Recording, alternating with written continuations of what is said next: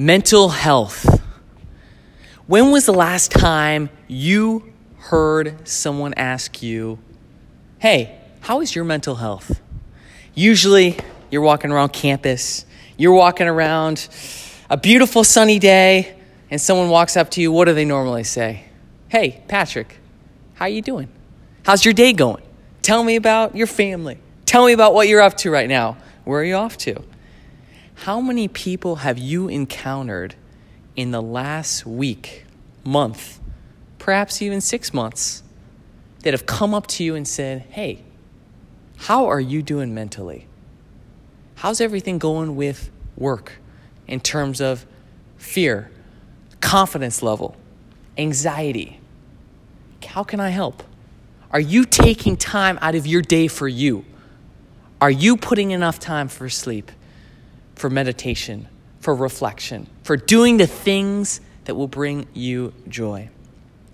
Mental health and thinking about the brain in general has been a roller coaster of a ride for me throughout my life. And growing up, I didn't really think about mental health often because of all my injuries, especially with my hip surgeries.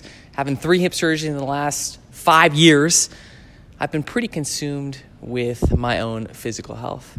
Growing up, constant routine between school and tennis. You always start tennis with stretching. You end with foam rolling. At night, hey, maybe I might have tweaked my hip, so I'm jumping on the ice, 20 minutes on, 20 minutes off. How often did I think about my own mental health throughout my day-to-day routine? Not much. Coming to Notre Dame was one of, if not the hardest decisions, the hardest events of my life. Growing up in such a loving family, 2 parents, 1 brother a year younger than me, I felt their constant love, their overarching, abounding love always. If I had a problem, I could go up to mom and start talking to her about, hey, mom, this is what happened at school today. If I was struggling at tennis, I always knew Michael would be right there by my side saying, Patrick, you got this. Next one. We got this. Let's go. And if I ever just really was deep in the hole with school or not knowing what the future would bring, I could always go up to my dad and say, Dad, can we talk? Coming to Notre Dame was an incredible step in terms of confidence, self-growth, and it challenged me. It challenged me a lot mentally. Coming to Notre Dame, I did not know who Patrick Quinn was. My identity had been so rooted in my family for so long, throughout my time at Jesuit High School in Portland, Oregon, throughout my time in Pittsburgh, Pennsylvania, from 4th to 7th grade, throughout my time in Naperville, Illinois, from 1st to 4th grade, that I never truly had to make many decisions. Okay, what am I going to have for breakfast? What socks am I wearing today? Am I picking the Rafa headband or the Roger headband? That's what I thought about on a day-to-day basis. Coming to Notre Dame, coming to college, stepping out of my comfort zone, leaving that immediate comfort of my family was the hardest thing I have ever done. Freshman year kind of looked like this. Coming into Notre Dame, we're hyped. Football season, let's go. As my parents both went to Notre Dame, I thought I knew Notre Dame. I thought I knew what to expect coming here. Freshman year, fall, let's go Irish. Okay, we did go 4-8 that year, but it doesn't matter. Freshman year brought trauma. Freshman year brought pain. Freshman year brought loneliness. My mental health that year was worse than it's ever been in my life. I was challenged more that year, physically, mentally, emotionally, spiritually, than I had experienced the previous 18 years of my life. That was the first moment of my life that I began to think about mental health and taking care of myself mentally. Yes, I was interested in medicine. Yes, I'd had 2 hip surgeries and countless other injuries. Physical health was a passion of mine. Rolling out every day, stretching, icing, bands exercises. But how often did I think about my mental health? Not much. Throughout that roller coaster of a year, I discovered who I was through the pain of feeling alone, through walking into the dining hall and not knowing who to sit with, from walking around the Hesburgh Library here in South Bend for 10 minutes carrying my books, looking for the perfect spot because I was so terrified that something was going to happen if I didn't find that perfect fit. Freshman year was hard, but it taught me a lot.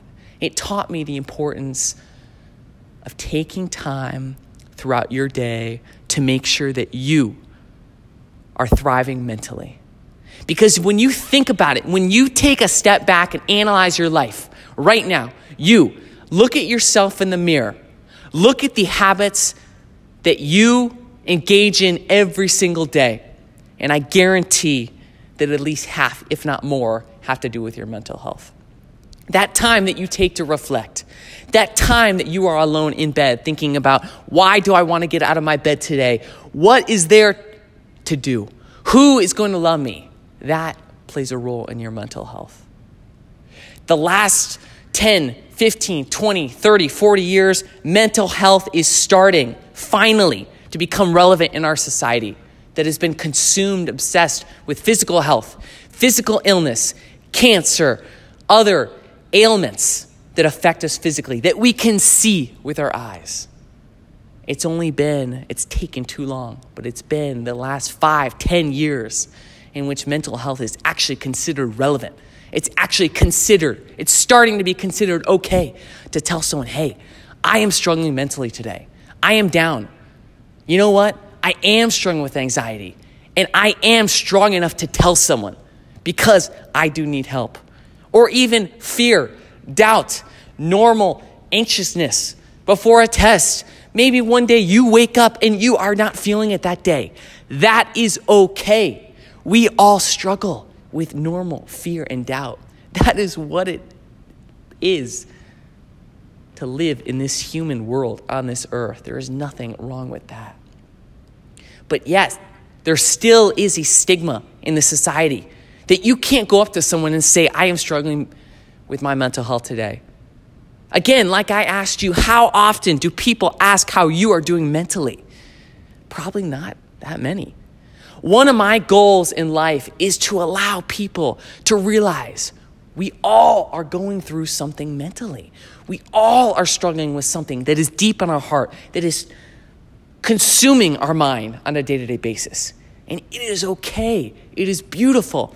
It is essential to reach out to people when you are going through a normal doubt and fear, and to not judge that, but instead love yourself, that you are human and you are strong enough to embrace that you are human, you have doubts, and you need to take some time every day just to sit with yourself and breathe and look in the mirror and say, I am worthy. I am worthy of love. I am worthy of loving myself, of loving other people, of enjoying this day like it's the last day I'm going to be on this earth. I encourage everyone in this world to take some time every day to focus on their mental health. Yes, physical health is important. It will always be important. Your doctor, when you always go to your primary care physician, will tell you to eat healthy, to get sleep, to exercise. But what about meditation? What about reflection? What about journaling? What about just sitting and looking at yourself in the mirror one time every day and smiling? Giving yourself that confidence to say, you know what? No matter what challenge I'm going through right now in my life, I will overcome it. I will get through it. And I am not alone. I am not alone. There are people in this world who love me and care for me. And even if I can't see that in this moment, they're there. And they will be by my side throughout this challenge. Since freshman year, personally, mental health has meant the entire world to me. Every day, currently, I'm taking more and more time out of my day to spend with myself, thinking about my mental health, prioritizing. That looks like 15 to 20 minutes of meditation, of sitting in silence, focusing on my breath, perhaps focusing on a single word, worthiness. I am worthy. I am strong. This also takes the form of journaling before I go to bed.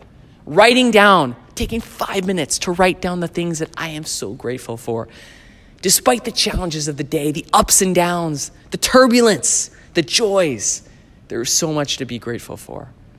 Writing down 5 to 10 things right before I go to bed in a journal makes me feel like I can physically close the book on that day and go to bed feeling at peace, knowing I gave my best. I did my best, no matter the time I had, no matter the people I interacted with, no matter my priorities that day.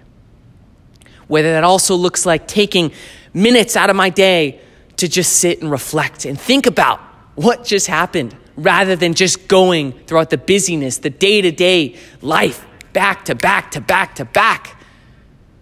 That gives me a sense of peace, of worthiness, of confidence to say, I know exactly what I am getting myself into. I challenge each of you in regards to one aspect of your life, think a little deeper about mental health. When we as humanity are strong and thriving mentally, that is when the rest of our life will take shape. When you are doing mentally well, when you are confident, when you are feeling at peace, it doesn't matter what the world will throw at you. It doesn't matter the challenge you are going through, the extent to your suffering, the extent to your depression, your anxiety, your fear. You will have the tools to overcome that.